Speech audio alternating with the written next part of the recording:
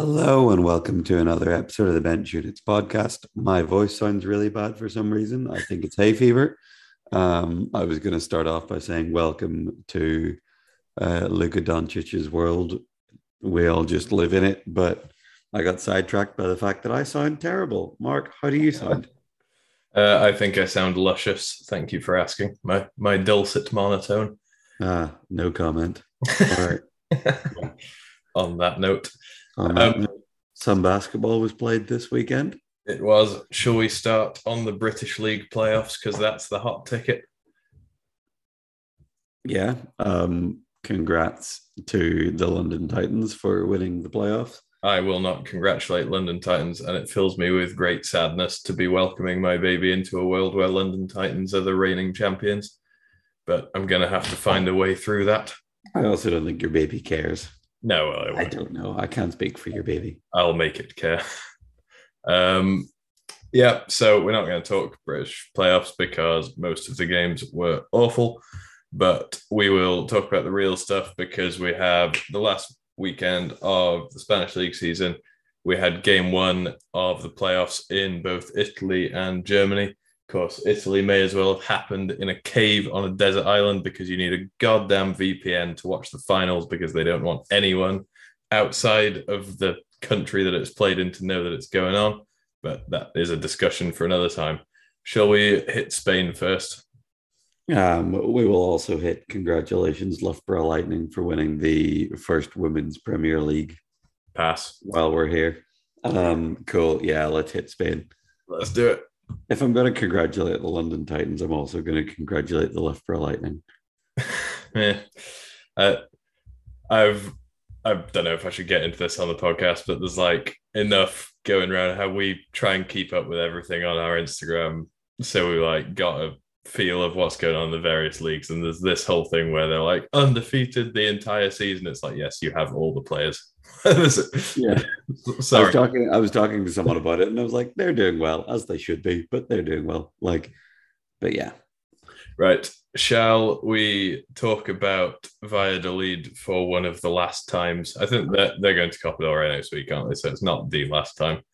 So Are they? Yeah. yeah. So Yelmer does not get the belt this week, but he will have Copa del Rey to try and get the belt. Yelmer's also stopped asking for the belt, and it makes me wonder if either he's stopped finding his own joke funny or if people don't really care about the belt anymore. And I'd very much like it to be the first, not the second. Might be both, or maybe he figures out that asking for the belt is not something you can do. Yeah, shout out to Chema. Yeah, so this was Valladolid 47, Ilunion 73. And yeah, I think the story here is Ilunion kind of peaked last weekend and are certainly looking to carry that momentum on until Copa del Rey. And it would have been very surprising to see them have a week where they dipped at this point. I think it was pretty evident that they were coming out to stop that from happening because they didn't take any shortcuts against Valladolid. And yeah, Valladolid's best hope of winning this game would have been that they caught Ilunion in a lull between the two big weekends in the calendar. And that didn't really happen, which meant it was an uphill battle from Valladolid's side. Yeah. I mean, we've got them next week. So I was like, is there going to be a lull? Would that be nice? But yeah. No, of course not. No, they're when we spoke to Greg the other week, I think he made it pretty clear that basically everybody in the Ilunion locker room hit snooze on their alarm until kind of mid to late May, and then they're like, "All right, let's go to work." So yeah, this was Ilunion. They also didn't start Terry. Yeah, there is that, and Which is the other thing. But I think that was. I mean, Terry didn't start right up until Champions Cup, right? Because he was coming back from having his broken finger. So I wonder if this was just further maintenance program. Yeah, maybe. Yeah, to be fair, maybe if you have a big weekend after coming back from an injury and then you have to play Valladolid, who you beat by 30. Yeah. Like, maybe don't take the risk on trying to hit absolutely 100% firing on all cylinders. Yeah, save it for next weekend when they play us in the Copa del Rey. Good lad. So this was five guys in double figures for Ilunion. So Greg with 17, Bill with 16. Those guys are combined 16 from 23. Chuck in 14 from Pablo on an additional 7 from 9. And you're going to have to help me out with the young guy's name here because it's written differently on the stats to what it is that they were saying on the thing. I think it's Paco Quiles. Is that right? Yeah. Yeah. Paco. Apparently. I don't know the guy. I don't know how Francis. Looking to him outside a kebab shop in Erfurt once. You say once as if that wasn't last week. Yes. Well, that was once. Well, I know last week was once, but it's like saying once means it happened once in your life and you can't pinpoint it as if it wasn't 7 days ago. It's 8 days ago now, I guess. But yeah, this was 12 from Paco, 12 from Terry in only 14 minutes. And as has been the case with Valladolid, apart from when they've been able to steal one here and there, they get double figures from kind of three guys and not a whole lot else. So 17 from Yelmer, 10 from Maxi Ruggieri, 11 from Adrian Perez, and then a combined 9 points from the rest of their roster. And yeah, you're going to struggle if, like I say, their best chance of taking this game off Ilunion was that Ilunion didn't show up to it. And the moment that became apparent it wasn't happening, this one was over, I think. Yeah. I don't know. Better team beats worse team with a lot to play for at the end of the season. Yep. I think that's about as deep as we're going to get into this one. Shall we shift on? Yes. Okay. Next game, Murcia 66, Las Rosas 69. So this was mental. I was messaging about this while watching it, being like, what in God's name happened?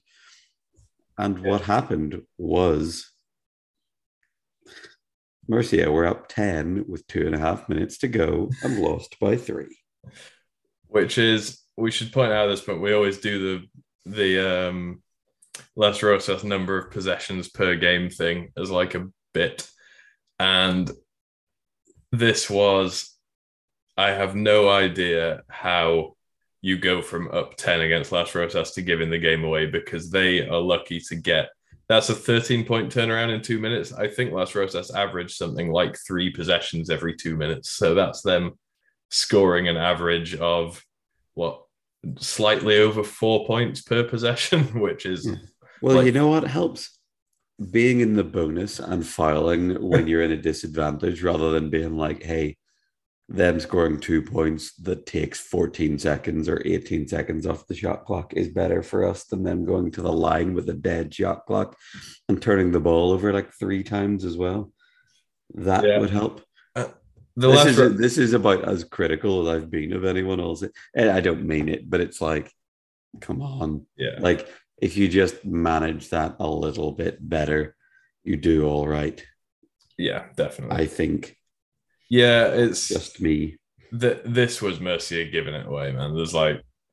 There is no situation in which you can be up 10, lose by 3, and come away from that being like, hey, we did everything we could. They just beat us. There is no opportunity for it to work that way, I don't think. No. This was... Losing the game by 3 on an and 1 at the end of the game as well. It's like, oh, God. Yeah, this was mental. If anyone hasn't watched this, I strongly encourage it. It was wildly more gripping than you would expect from two teams who've been toiling away towards the bottom of the league for most of the season. Gomez with 28 is the big story. Alexis Ruiz with 24.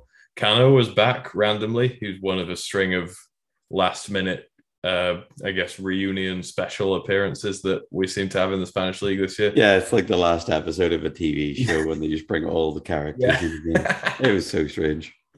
Yeah, it was bizarre. I don't know where he went in the first place, but welcome back, I guess. Yeah, it's actually, I think Las Rosas play so slowly and so deliberately, they have limited upside, but they've relied so much on their 3 big guys, 2 of which need to play at a snail's pace for the majority of the game to be able to play 40 minutes. But like chucking Cano back in, you almost can kind of see the outline of being like, hey, these guys have 2 units now, and that might be enough that were they to roll this same squad out next year, they could probably nick a handful of games off.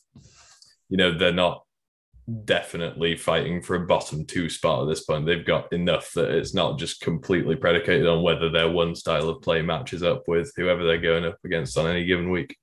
Yeah, like he brings them a bit more like dynamism, a little bit more versatility. Like they wouldn't get pressed as much. I think with him on the floor, like he was plus 12 in this game. To be fair, plus 12 in 20 minutes in a game you won by 3. Like, yeah, worth bringing him back. Unless I want to use it, but yeah.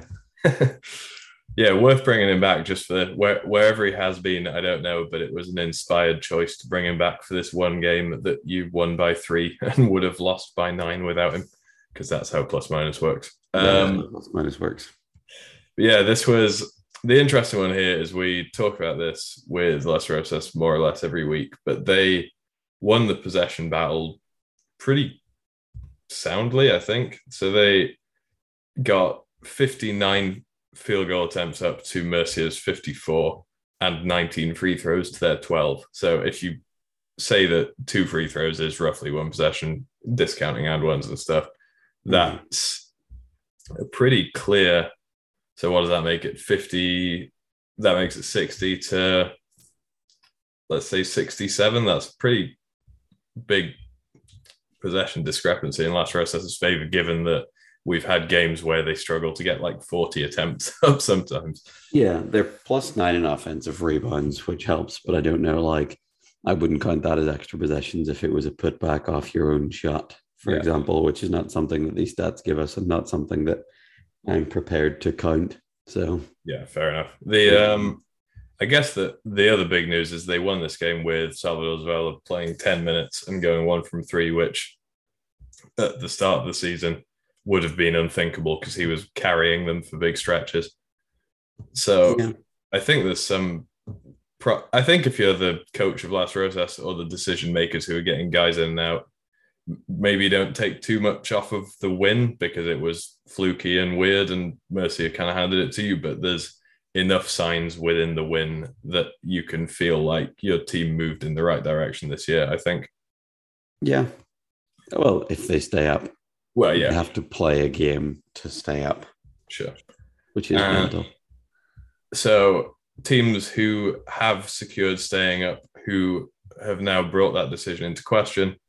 Murcia got 13 from Lalo, 24 from Joaquin Robles, and 15 from Philip Hafley. All on pretty decent efficiency. Those guys all shot over 50%. Lalo was 6 from 13, so he's slightly under 50%. But yeah, they just got not a lot of anything from anybody else. And Hafley only playing 15 minutes with 5 fouls is like, I know this contributes to them being in the bonus and stuff, but it's like if they could have got Hafley on the floor for more than 15 minutes, I feel confident they would have had a much better chance to win this game. That's not exactly a scorching hot take, but I think like we've spoken about them, it looks very much like they have a very good setup and they're sort of well set up to, now that they're staying in the league, they're set up to maybe sign some guys and a little bit. But I don't know about you. I've already heard of one guy who is rumored that there is a mid heading there, but we probably can't say more than that at this point, but that would definitely help. Yeah, I've heard of that, and that would be decent. If you listeners, if you want to find out, keep listening, and we'll talk about it when we're allowed to, and we're not speculating on people's careers for our own whims. Right? Yeah, because we won't do that. It's not a gossip place. Yeah. Shall we move on? Yep. Decent. Okay. This was one of the better games of the Spanish League this weekend. This was Malaga 53, reigning champions of Europe and now champions of the Spanish League, Amiab Albacete 68. Congratulations, Amiab Albacete. Again. Yeah. So this kind of struck me as this was like Malaga's season in a microcosm, I think. Yeah. They're like scrappy enough and good enough at what they do and making better teams uncomfortable that they hung around for a good bit. And it was, I think at halftime, it was like disproportionately close. And Albacete had made some big shots to get ahead just before halftime. And then it gets down to kind of crunch time, and it's like Malaga don't have the discipline and or arsenal of weaponry that Amiab have in these situations, and that kind of puts a ceiling on them in a close game against a team with more structure, I think. Oh, for sure. Yeah, and Amiab are maybe the best equipped, like clutch offense team in definitely in the league. But I thought you were going to say Amiab are maybe the best team in Europe. There, I was like, I think they made a solid case that is it. Well, yeah, no, Amiab are the best team in Europe, officially. So yeah, no, like they're so well sort of stocked and well structured and know what they're doing at this point, and they're obviously still rolling from a week ago. Yeah, sure. So this was 21 for Kyle Marsh, 15 for Gaz Chowdhury, 11 for Filipski off the bench, 8 for Lee Manning, and then we got 4 from Ben Fox, 5 from Alejandro Zazuela, and 4 from Oscar and Rubio as well. So the Albacete spread of points catches a lot of teams, I think. We've talked about before how they don't necessarily need. It's not like some of these other teams we talk about where it's like if your top 3 guys don't bring it with 20 plus each, then you've got no chance. And then, on the Malaga side, this is kind of what we're talking about. There's 21 from Ezequiel Esparza, 10 from Cosarina in a pretty quiet game for him. Also, they didn't start him despite the fact he's been fairly obviously their best player all year. And it's like, hey, start the guy who can shoot over everybody and very seldom misses. I still think that's weird, but it's a bit bizarre to me. But they got 21 from Esparza, 10 from Cosarina, and then a bunch of chip-ins from everybody else, like 6 and 7 from Rodrigo Perez and Pete Cusack. And when you look at the drop-off between their top 2 guys to the rest of their roster, that kind of illustrates the difference between them and Albacete, I think. Yeah. The one, like, Amivel are in that spot where they're like 6th best team in the league probably and can cause people some trouble. They've beaten Ilunion. We scraped by them.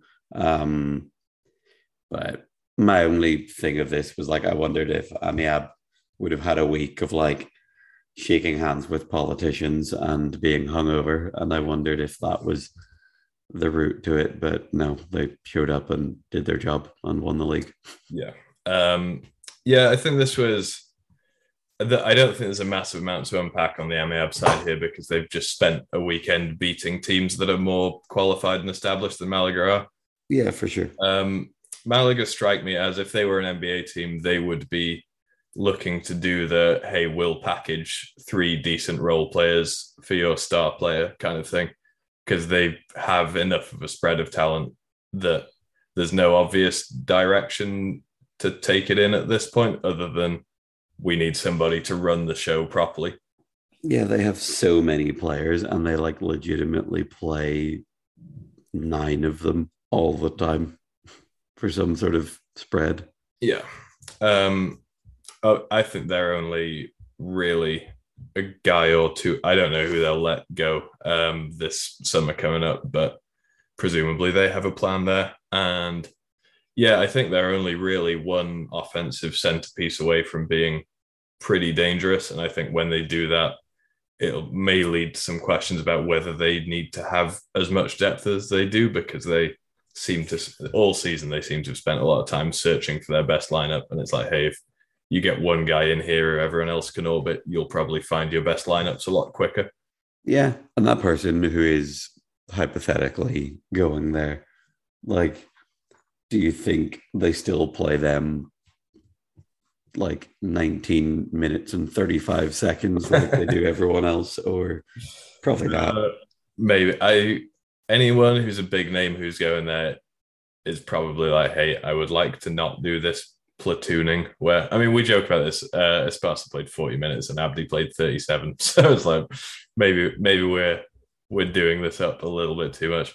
But yeah, I don't imagine anyone who's looking at the talent base in Malaga and saying, hey, I think I could run the ship there, is getting into their meeting about a contract and being like, can I have it stipulated in my contract that I would also like to play less than 22 minutes per game? That's hilarious. Yeah. I'd love that. But no, I don't know. Shall we move on? There's a weird thing with rotating and wheelchair basketball where I'm like, hey, you play once a week. Like you could play you could play 6 guys.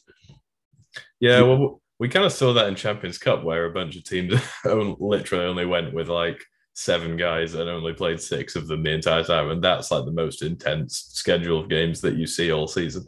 So yeah, like Thuringen and Landale rotated quite a lot. And that was about it. But like Thuringen rotate flat out. Jokes on them. They finished 3rd and 4th. I don't think the rotating was everything. I think it's just 2 very good Spanish teams in the league. Yeah. But yeah. All right, next game. Up next. So Vigo 62, Madiba 76.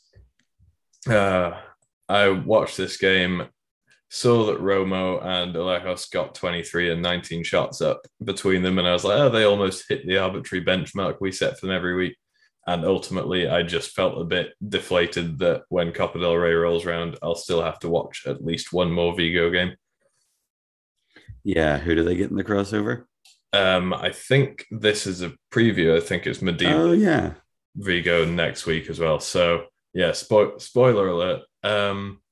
Although this one was marginally closer than I would have expected, to be entirely fair, because Madiba won the final quarter by 6.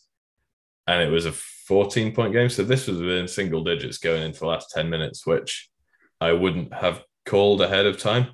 Yeah.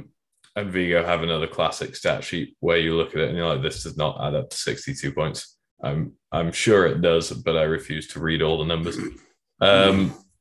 Yeah, so 25 for Romo on 23 shots, 16 for Alejos on 19 shots. They got the right number of shots up. Julio Vilas was 5 from 8, chipping in. I actually think Madiba are too talented, but I think as far as just matchups go, like outside of talent disparity, Vigo matchup, probably if they had to pick a team in the top 4 to play in Copa del Rey, I think Madiba would be their pick because they basically have 2 guys who are relatively happy to settle for contested post-ups as a source of offense. And it's like, there's plenty of contested post-ups when you play Madiba.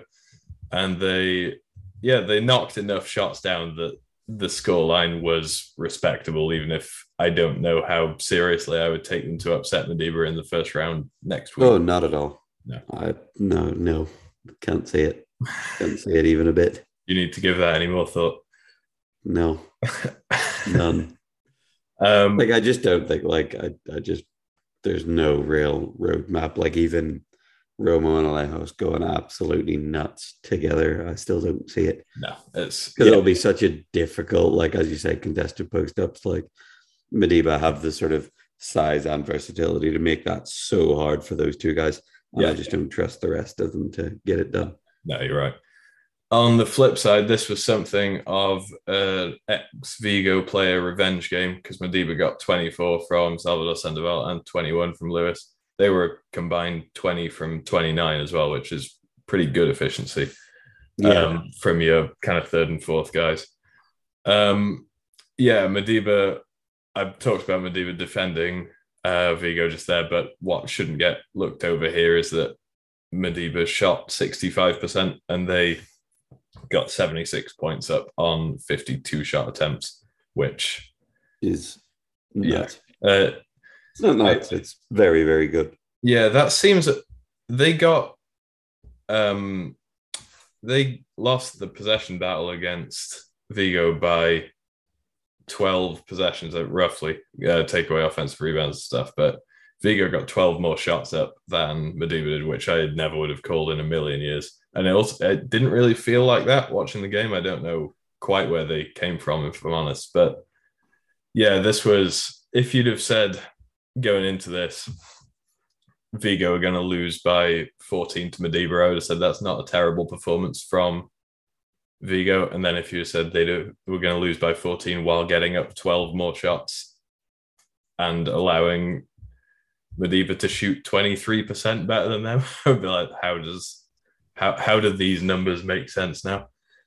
Yeah. But it's a weird one. I think this is a dependency on Romo and Lighthouse have kind of spent all season being like, hey, we're going to get shots up regardless. And maybe that's where the possessions thing comes in. But I don't think it's very often Madiba lose the possession battle by any significant margin. So I'd be surprised if we saw this again next week.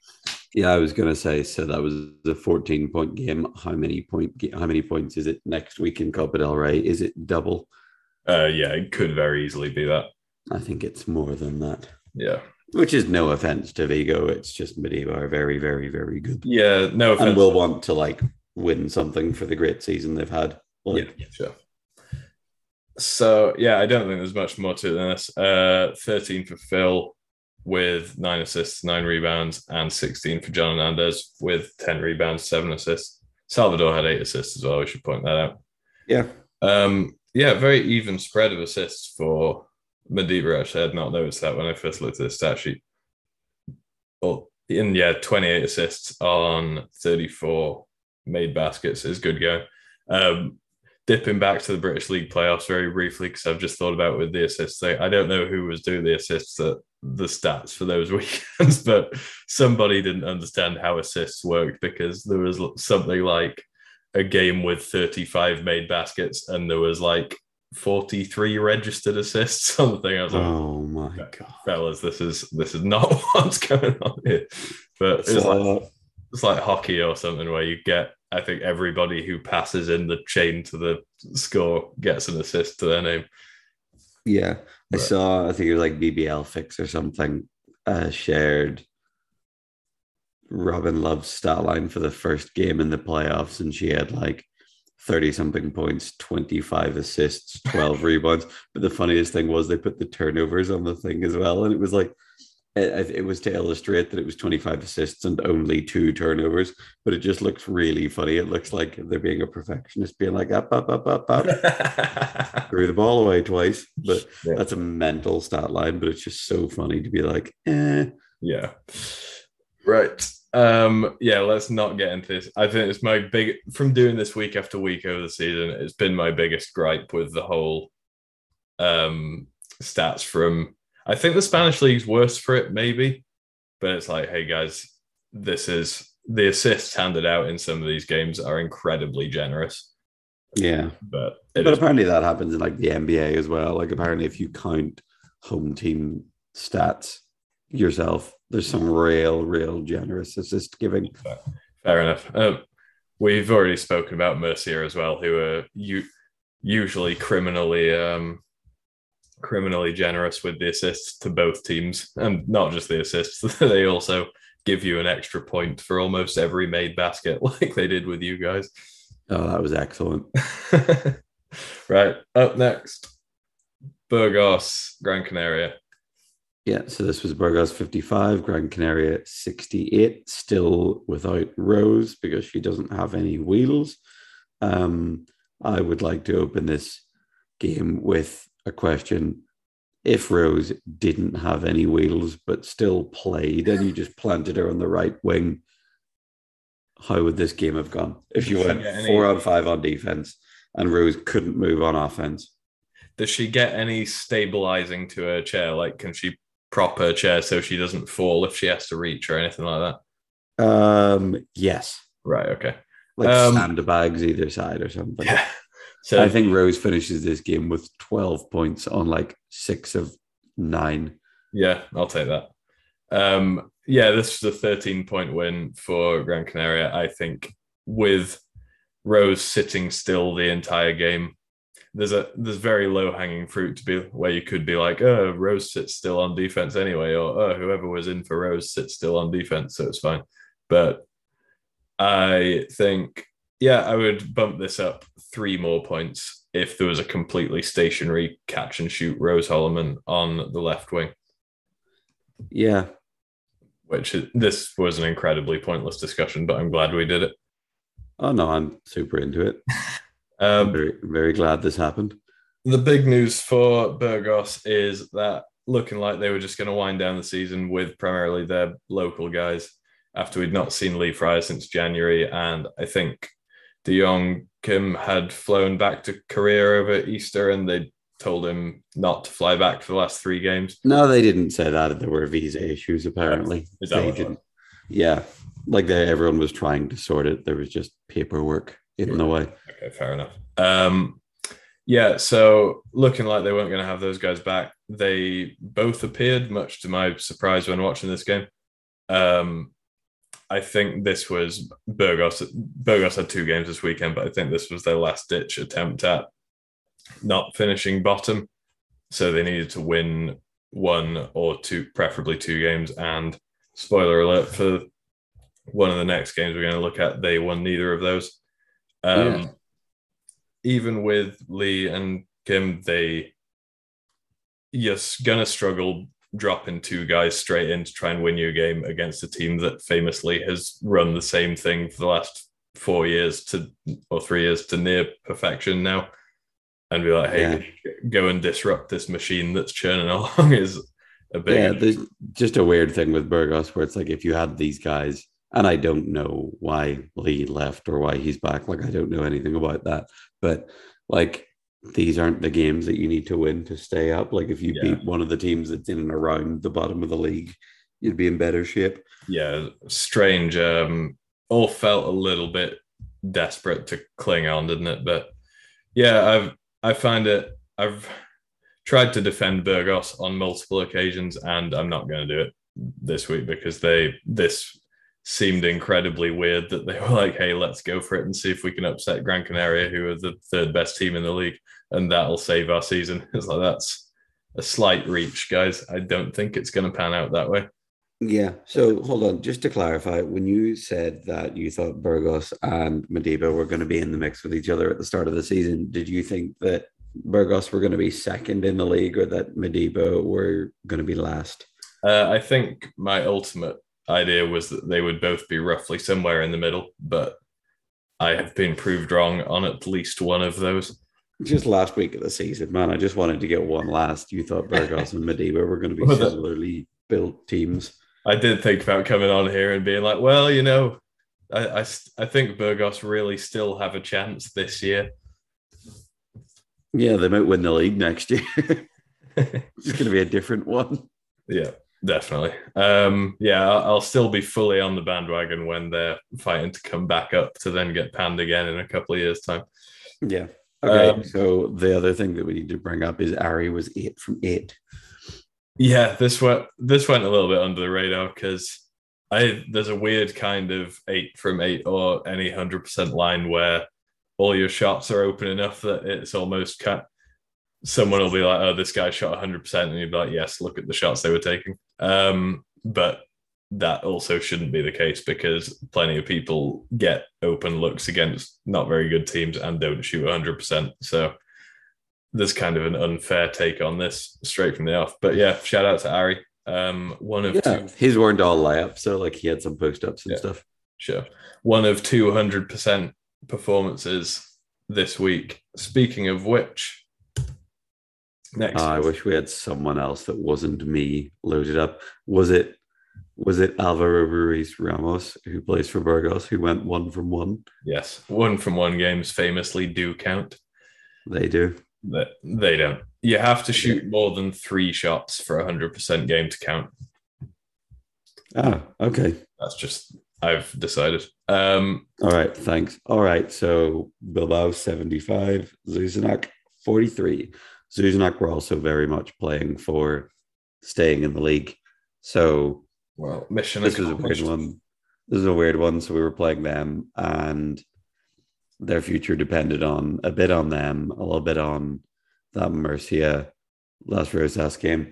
I think if Murcia beat Las Rosas, they would have been safe, like either way, which is such a mad one to have to depend on. Yeah. But so we kind of knew they were playing us and then they were playing Burgos the day after. So if we put them away early, they might stop trying. They might like pull their starters to save them for the day after, which they did. They did. Well, you guys won the first quarter 24-9. So that was I doubt after their first 10 minutes, their coach wasn't like, hey guys, don't worry, you've got 30 more minutes and then 40 more tomorrow to make this right. Um, yeah, this was just, you guys are obviously much, much better than they are, is what this comes down to. And all 5 of your starters scored double figures. Yes. You guys got 73 shots up to their 57. Yeah, they just didn't have the firepower, offensive shot creation, or finishing capability that you guys did. And there was a certain guy on Bilbao who you may have heard of who had 100% game.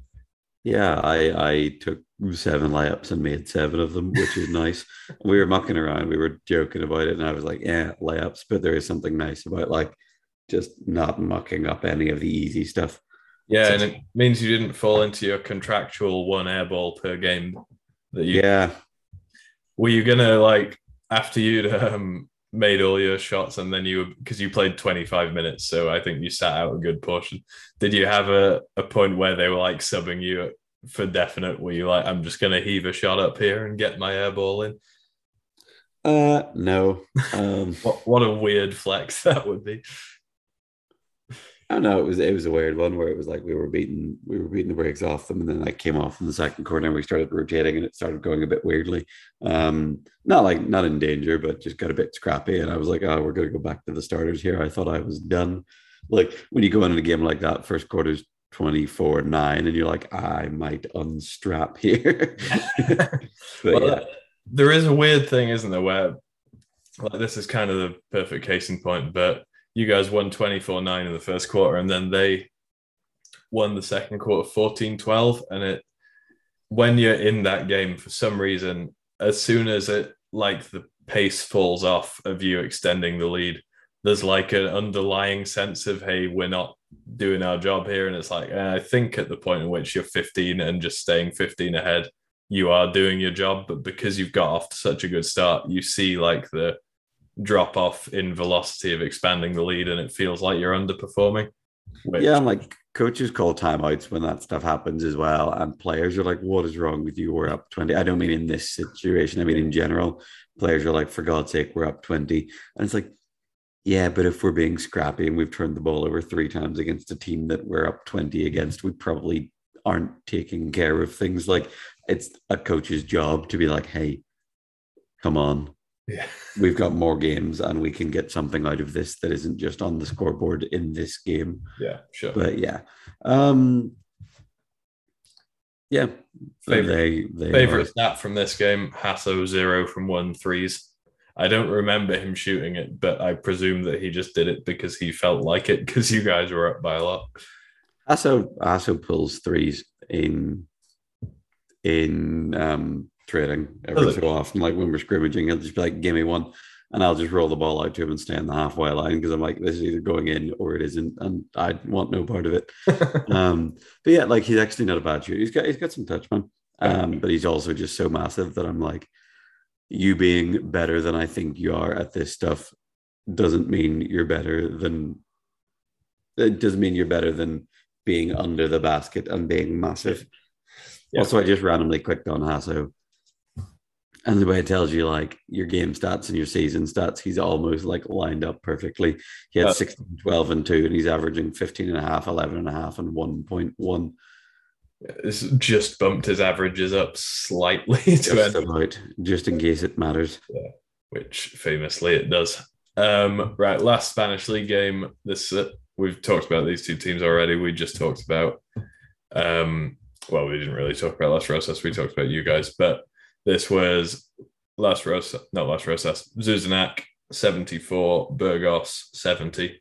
So a sad ending to a sad Burgos season is my read on this, although Maciek did have his usual game and was 12 from 19 for 27 points. Yes.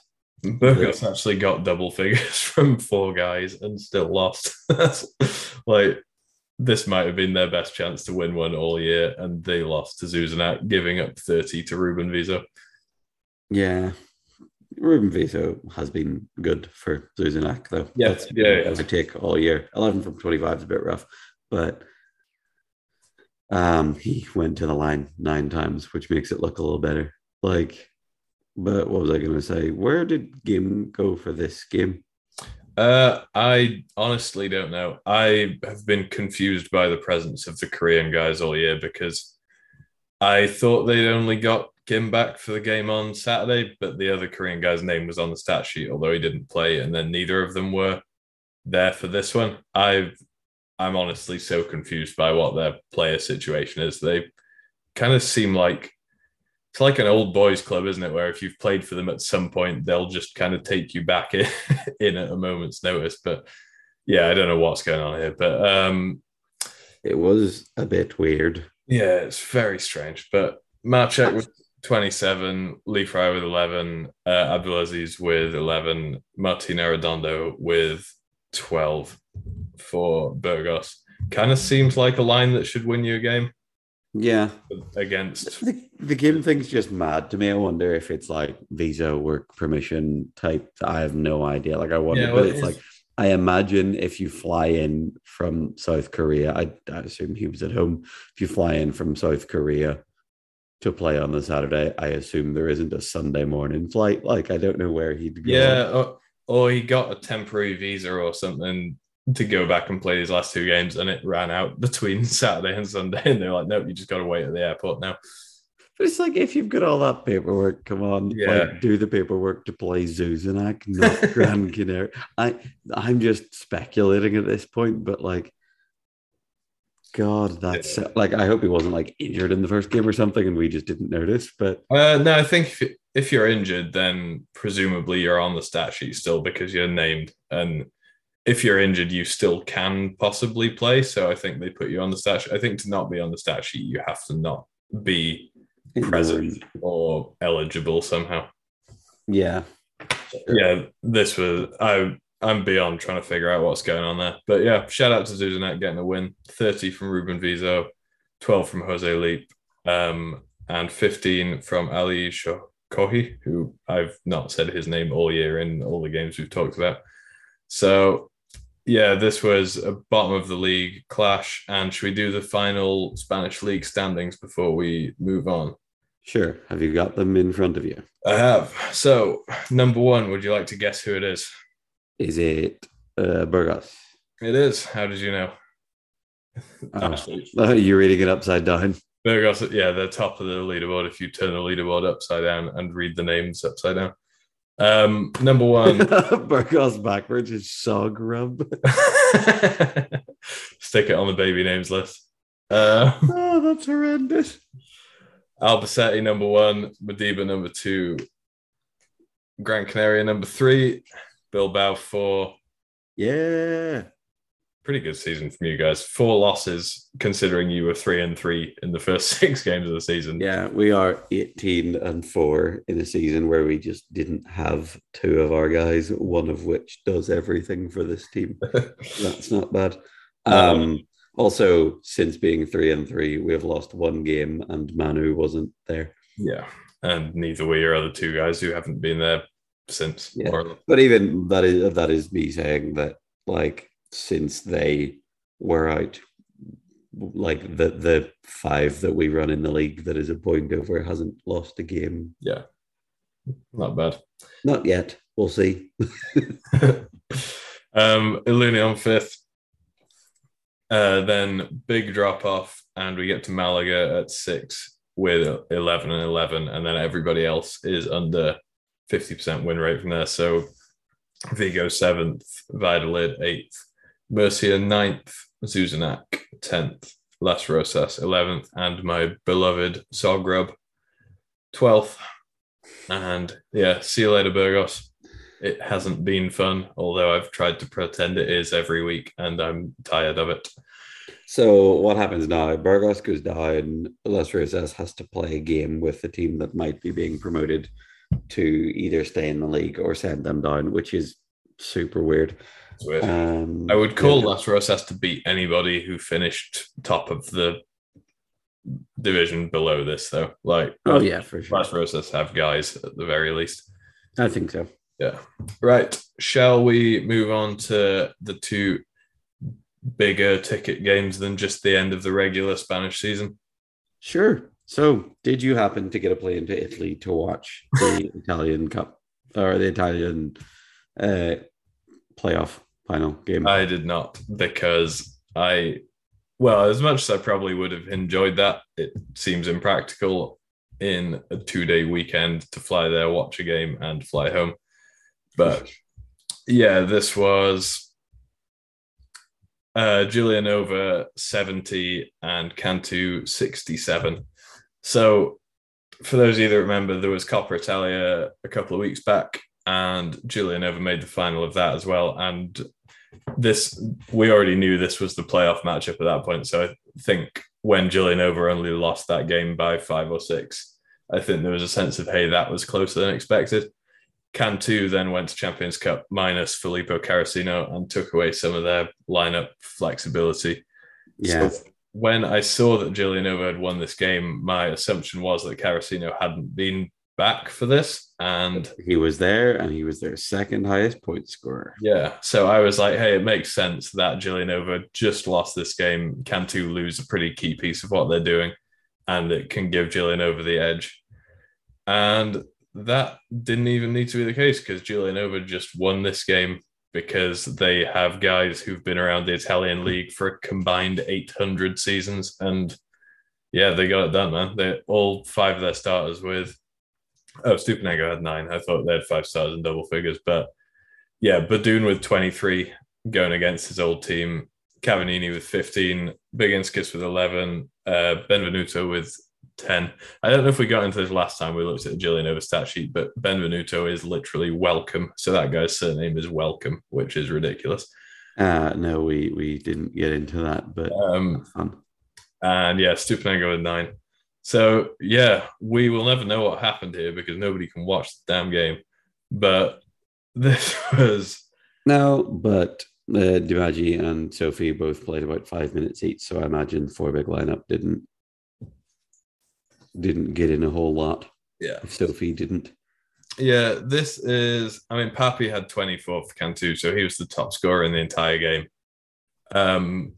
They got 14 from Carrasino, who's back. They got 13 from Segar, and they even got 12 from. Well, they got a combined 14 points from their 2 ones who played the majority of the minutes. And generally, getting your 2 lows to chip in 10 plus points combined when you've got 3 bigs who are scoring seems like a pretty winning formula. Yeah, man, they got nothing from their bench. The bench scoring in the entire game was 2 all. It was 2 for Galliano, Marchione on Giulianova, and 2 for Simone Dimaggio on Cantu. Yeah, this was entirely just a battle of our starting 5 is better than yours, and Giulianova got it in game 1. And Adolfo Badun is not to be trifled with, I think, is the message here. No, he scored to put them up for the first, for that last time in the game with just less than a minute to go before they started the fouling stuff. The usual end game situation. So still got it, apparently.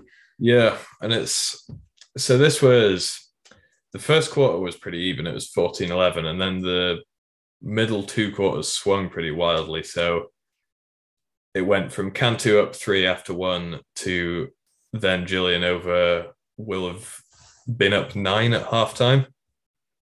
8 at halftime, sorry. And then Cantu tying it up after 3 and Giulianova winning the 4th quarter by 3 to ultimately win the game by 3. So yeah, this was 2 very close quarters separated by 2 big swings. And I don't know if that's a sign of, this shouldn't be teams figuring each other out, because this is minimum the 4th time they've played each other this season. And I don't think you can look at these teams on paper and kind of know what they're about, right? There's nobody who's a wild X factor in any of these games. Badun's played the same way forever. Cantu have all played with Badun going back to as recently as last season. And Cavallini's done his thing for the last 800 years, as we've said. Yeah. Although Cavallini did shoot a 3 in this game, which I don't think I've ever seen. No, that's weird. Did he accidentally fade too much from the elbow? Or Badun 5 from 9 threes in this game. We should mention that.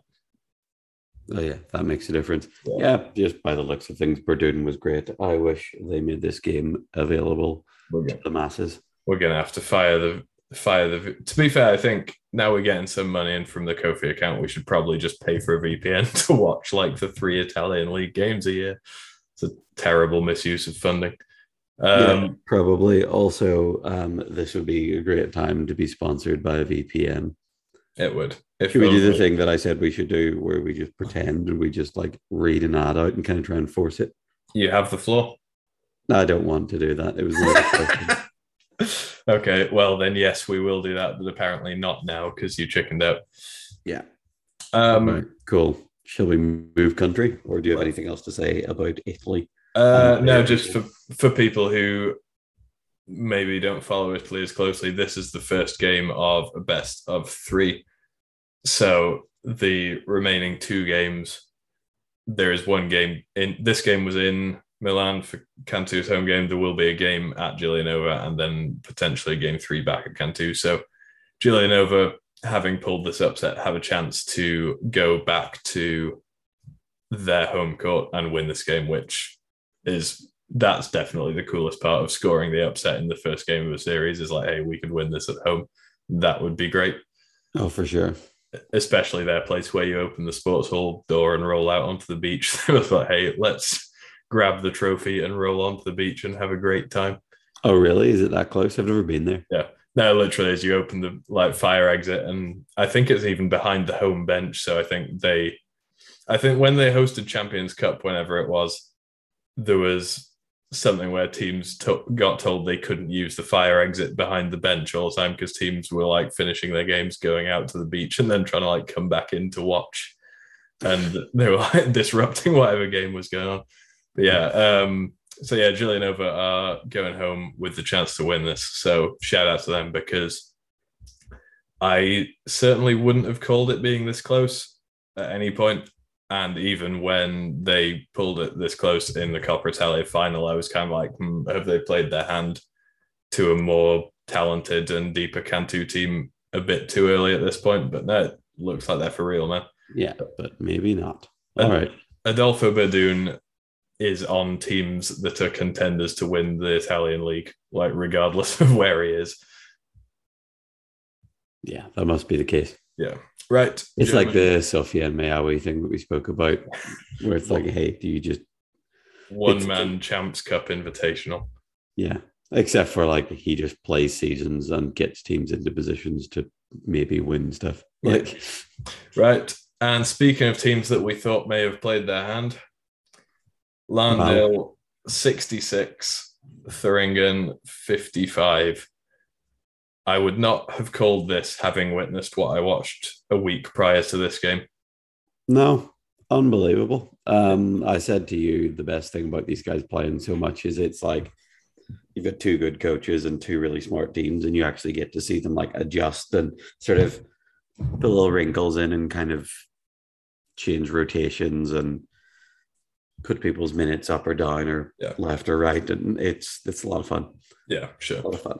And the big news for this one is that Landale, having stuck to the same starters more or less all year, brought Tommy Boma and Yannick Blair off the bench for this one in favor of starting Rio Fujimoto and Katarina Weiss. And that was presumably because they were sick to death of getting pummeled by Thuringen's size advantage. And Rio came out like a man possessed and took 9 shots in the first quarter, which might be as high for the whole season. Yeah. I think I love watching Rio, but I think my one criticism of him, if you can call it a criticism, is he sometimes has the Marc Gasol, hey, I'm so smart that I don't need to shoot this yet kind of thing. Where the thing of like something better is always out there, and you're like, something really good for 40 minutes probably wins you the game. Yeah. The selflessness thing, like it's a compliment rolled up in a. Yeah, it's a weird one, but he's one of those guys who he could shoot the ball every time he catches it if he wanted to, but he is always in search of something better, and presumably that got dialed down slightly when they've had tough games against Thuringen the last couple of times, and he was like, "Hey, I'm just going to go down swinging here," and that's exactly what he did.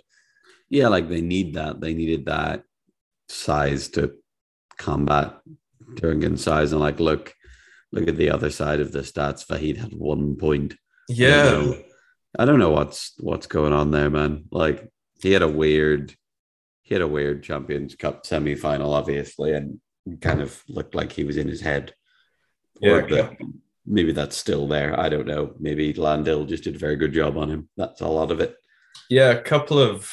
I mean, Vahid was pretty good against Landil in the bronze game at Champs Cup, following a pretty average semi-final. But yeah, very, very quiet game from him, and kept him out of the paint quite well as well. Like he was kind of contested post-ups, one shot under the hoop that he missed. But yeah, sure.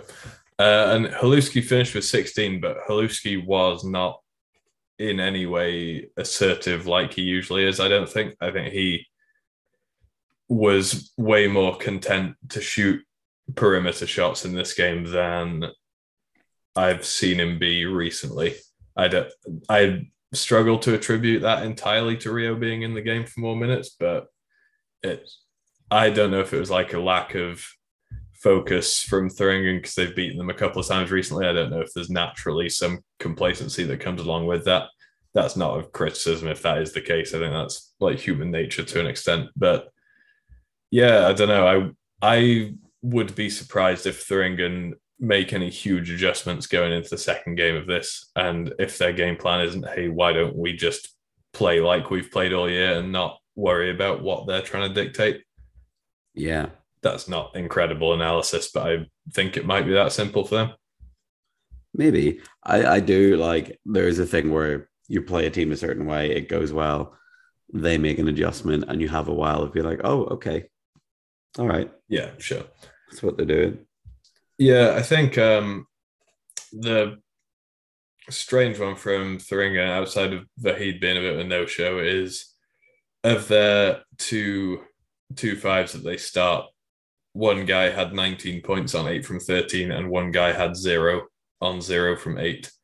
And had you told me that before the game, I would have said Jordi Ruiz to finish with 19 and Joakim Linden to finish scoreless, because they don't ask a huge amount of him and he's getting up there in age a little bit. But Joakim Linden with 19 had a huge game, and Jordi Ruiz was more or less invisible for this one.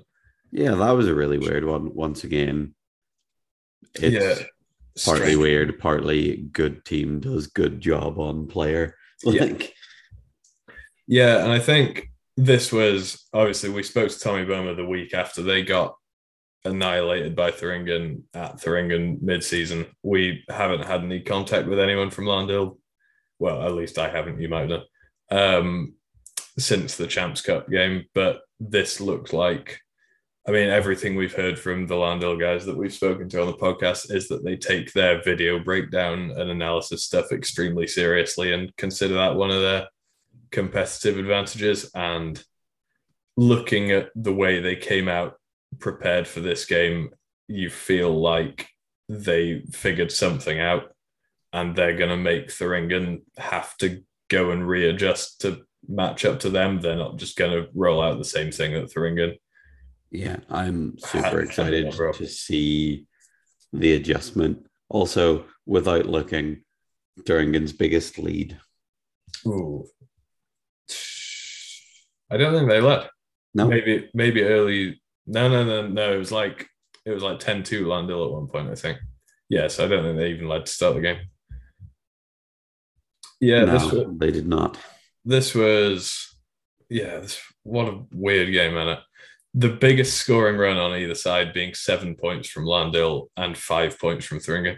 Thuringen's whole thing is that you don't put more than 4 straight points in a row against them ever. And yeah, Thuringen only getting 5 doesn't feel like that's happened all year. And 24 points in the paint for Thuringen. They only win that battle by 2. It's like there wasn't a single element of their own game plan that they're able to execute. And I guess credit to Landil on that one. Yeah, Oh, all credit to Landell. Also, I've just seen on the stats here, they've got the last tab, which is a preview, which is like the two teams like season stats, and they've got shot breakdowns and stuff, and it's all very, very, very cool. So I would recommend anyone who cares to go and have a gander at that stuff. Decent. Yeah, do that. Yeah. Have you got anything else on this game? Because this was, I feel like we're underselling this by being like, hey, it was really just as easy as Landil came out incredibly well prepared and did everything they presumably hoped to do. No, that's the hardest thing in the world. Hey, you just got beaten by a team. You have to go away, figure out what it was, figure out a plan Yeah. that might work against them. Because at this level, it's not like, hey, this will work. It's like, hey, this is our best chance for it to kind of swing our way by a couple of percent, which is Sure. what they needed it to do. Came out, actually executed it for a full amount, like a full game. Also, they had some big decisions to make, like not starting Tommy is Yeah. a thing to do. He still played 30 minutes, but If I were like, Thuringento, the thing that would concern me is they, in the two games most recently that they've beaten Landil, they've done so by completely taking Tommy out of it at the expense, see if Hero wants to carry Landil through it or see if Brian wants to come away from his usual role and shoulder more of the load.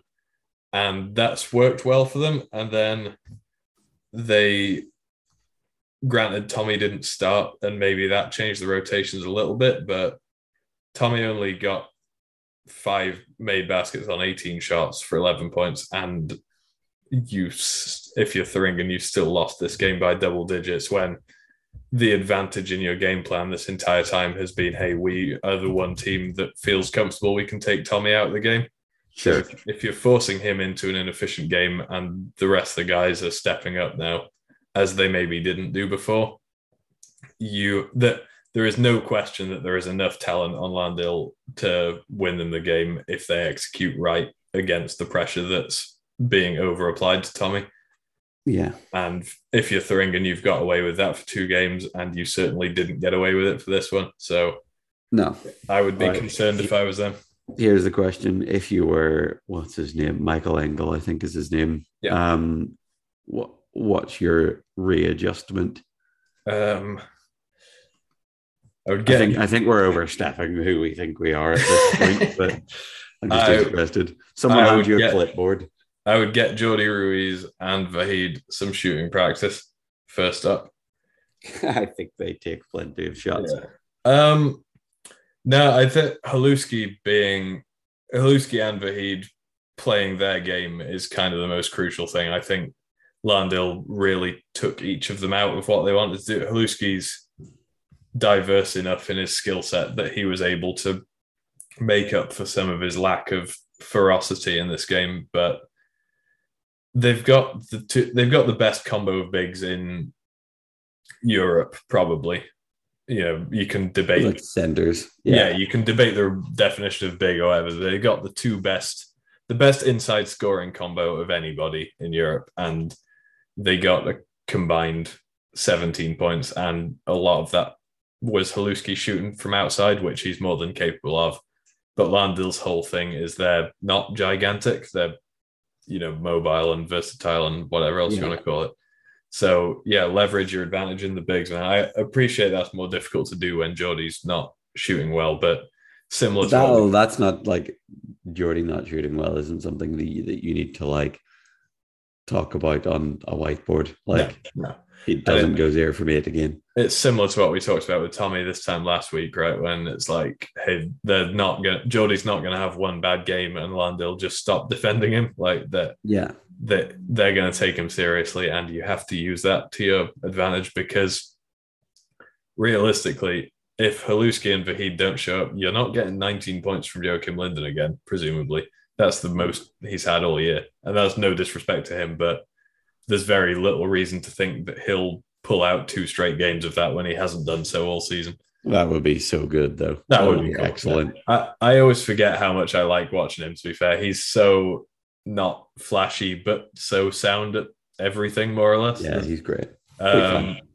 Yeah. What about you? What's your Thuringen? Here's what we need to do, or what's your Landil? Hey, we can't let them do this. We need to stay ahead of the game. I agree with you. Like, I think leveraging your bigs more is the thing, and it's like how much of your bigs taking a step back was the Landell adjustment versus what can you push. And like, and I don't know, like some of that comes from Jordy not being 0 from 8 again, which just won't happen. But yeah, I don't know. I wonder how much of it with the Heat is like he's had a couple of ropey ones in a row and he's kind of feeling it. Yeah, He had a bronze medal game last weekend that he was good in. So. yeah, the Vahid stuff is strange, man. I think he has a track record of being good enough for long enough that I don't really think I don't look at these couple of blips and say, oh, he's just going to be bad for the rest of this. No, of course because not. He is, top pick a number big guy in the world. But yeah, I don't know, man. This is kind of the problem with the fact that we've had two Thuringian blowouts of Landil and then the scripts flip for one game. There's almost, versus the body of evidence we've seen already, there's just not enough minutes, shots, offenses, defenses to work out exactly what the difference is here.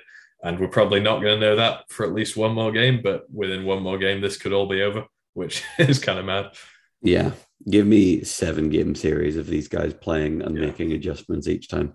Definitely. Right. Two of the teams that actually make adjustments rather than just being like, hey, if we just run our stuff better, which is also a thing. But the old wheelchair basketball halftime coaching talk of, hey, come on, guys.